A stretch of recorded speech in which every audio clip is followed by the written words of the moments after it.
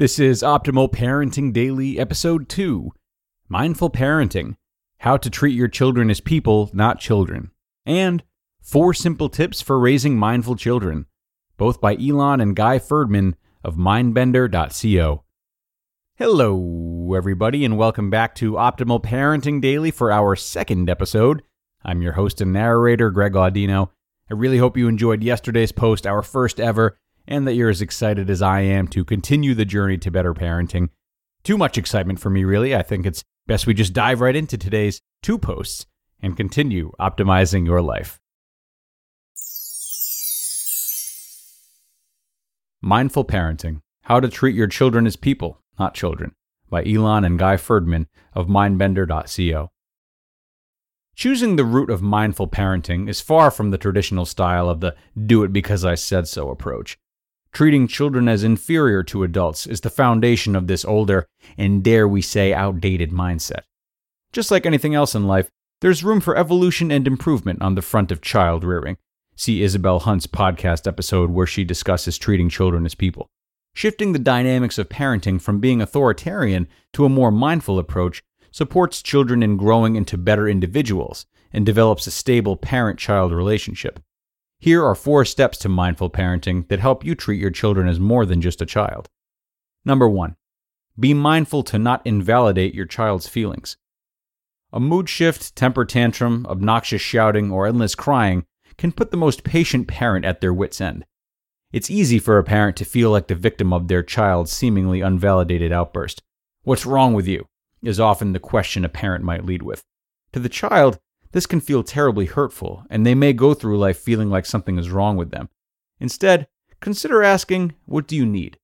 This question conveys the acknowledgement of their experience, rather than dismissing it as something that is wrong and that they have to deal with on their own. Acknowledging their feelings, no matter how crazy their emotions are, may help them feel safer. Sometimes that sense of safety is all they need. Number 2.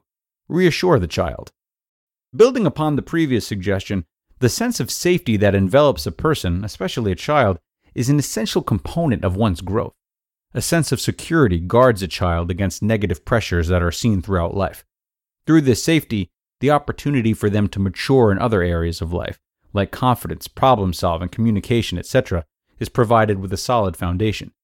Though this style of conscious parenting, the parent can support the child by being present with them and provide reassurance whenever they voice out their concerns. If the question, "What are you so scared of?" has been in the communication with you and your child, consider removing it and opting to guide them through their feelings so that they have better tools to deal with their triggers. A simple hug may be all it takes. Number 3. Highlight gifts and talents. In mindful parenting, it's essential that the parents recognize a child's gifts and talents and help them nurture these traits as they grow. This recognition will contribute to higher self-esteem as they get older. An important aspect of this is to harness what the child enjoys and is good at versus what the parent wants or believes is best for the child. Forcing kids to excel at sports or hobbies that they don't enjoy will have an adverse effect on their growth. Number 4. Help them find purpose. This purpose can change and evolve and doesn't need to stick to one defined lane, but can be many different things. The key aspect here is to ignite a passion for something that encourages their growth as a person. Give them the freedom to dream as big or as little as they choose, and help them fuel that dream continuously. 4 Simple Tips for Raising Mindful Children, also by Elon and Guy Ferdman of mindbender.co. Parenting can be challenging at times, and mindful parenting, or conscious parenting, can feel like it is adding more to your already full plate. It's a process that requires you as a parent to pause before reacting, and then choosing to show up with a supportive approach in an effort to raise mindful children. This kind of patience and respect towards your children gives them a foundation of safety and support that allows them to thrive as teens and adults. The following are 4 simple tips you can follow to raising mindful children. Number 1. Stay present with their needs.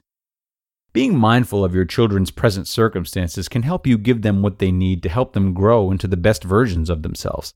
Pay attention to their needs in the present moment instead of putting them off for another day. If you feel they're making mistakes or shortcomings, what can you offer them in support of improving those areas? Address these concerns as they come up in a respectful way to avoid building unhealthy habits or falling behind. Number 2. Listen to your children.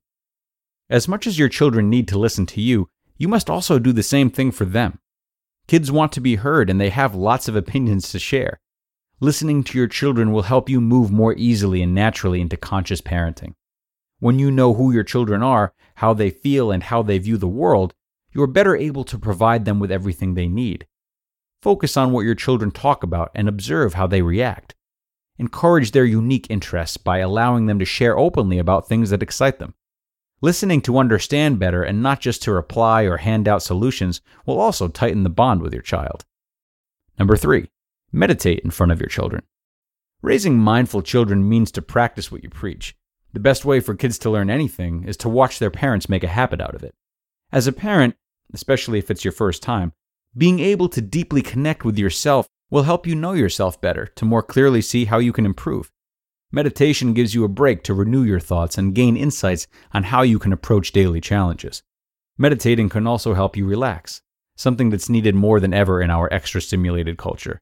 Because you'll feel more relaxed, you'll naturally invite more positive and patient interaction with your children. Number 4, talk about gratitude before bedtime. Conscious parenting can't exist without practicing gratitude. In your home, make a habit of talking about something you are grateful for each day so that your kids can make gratitude a normal part of their lives too. By practicing gratitude, your children gain the habit of noticing the simplest things around them and having an appreciation for it. This allows them to grow into more self-aware and compassionate adults.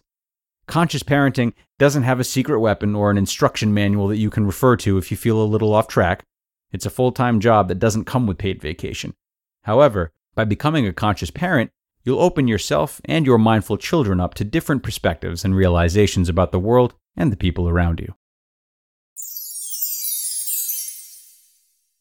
You just listened to the post, plural, titled Mindful Parenting, How to Treat Your Children as People, Not Children, and 4 Simple Tips for Raising Mindful Children, both by Elon and Guy Ferdman of mindbender.co. Thank you to the Ferdman brothers for sharing these awesome tips on conscious parenting. Never hurt anyone to have some bullet points to break things up a little bit too. Yeah, listening to your kids and taking a mindful approach to parenting will help you to harvest that same sense of self-awareness, which is invaluable at a young age. Now, as a male, and I don't want to play favorites here, but I would suggest that these tips laid out today are of particular importance to young boys, given how common it is to rush them into these outdated versions of masculinity and not giving them space for their feelings, which, as we know, can easily lead to angry adult men. Of course, it's not to say that any child can't be taught resilience as well, but helping children to understand and explore their feelings as opposed to judge them is a really great way of, frankly, avoiding childhood trauma that ends up having lifelong implications. So, thanks again to the Ferdman brothers for giving us a roadmap on something that's really important. And that brings us to the end, folks. Thank you so much for being here and choosing to be the best parents you can. I hope you enjoyed today's articles, and I hope to see you back again for episode 3, where your optimal life awaits.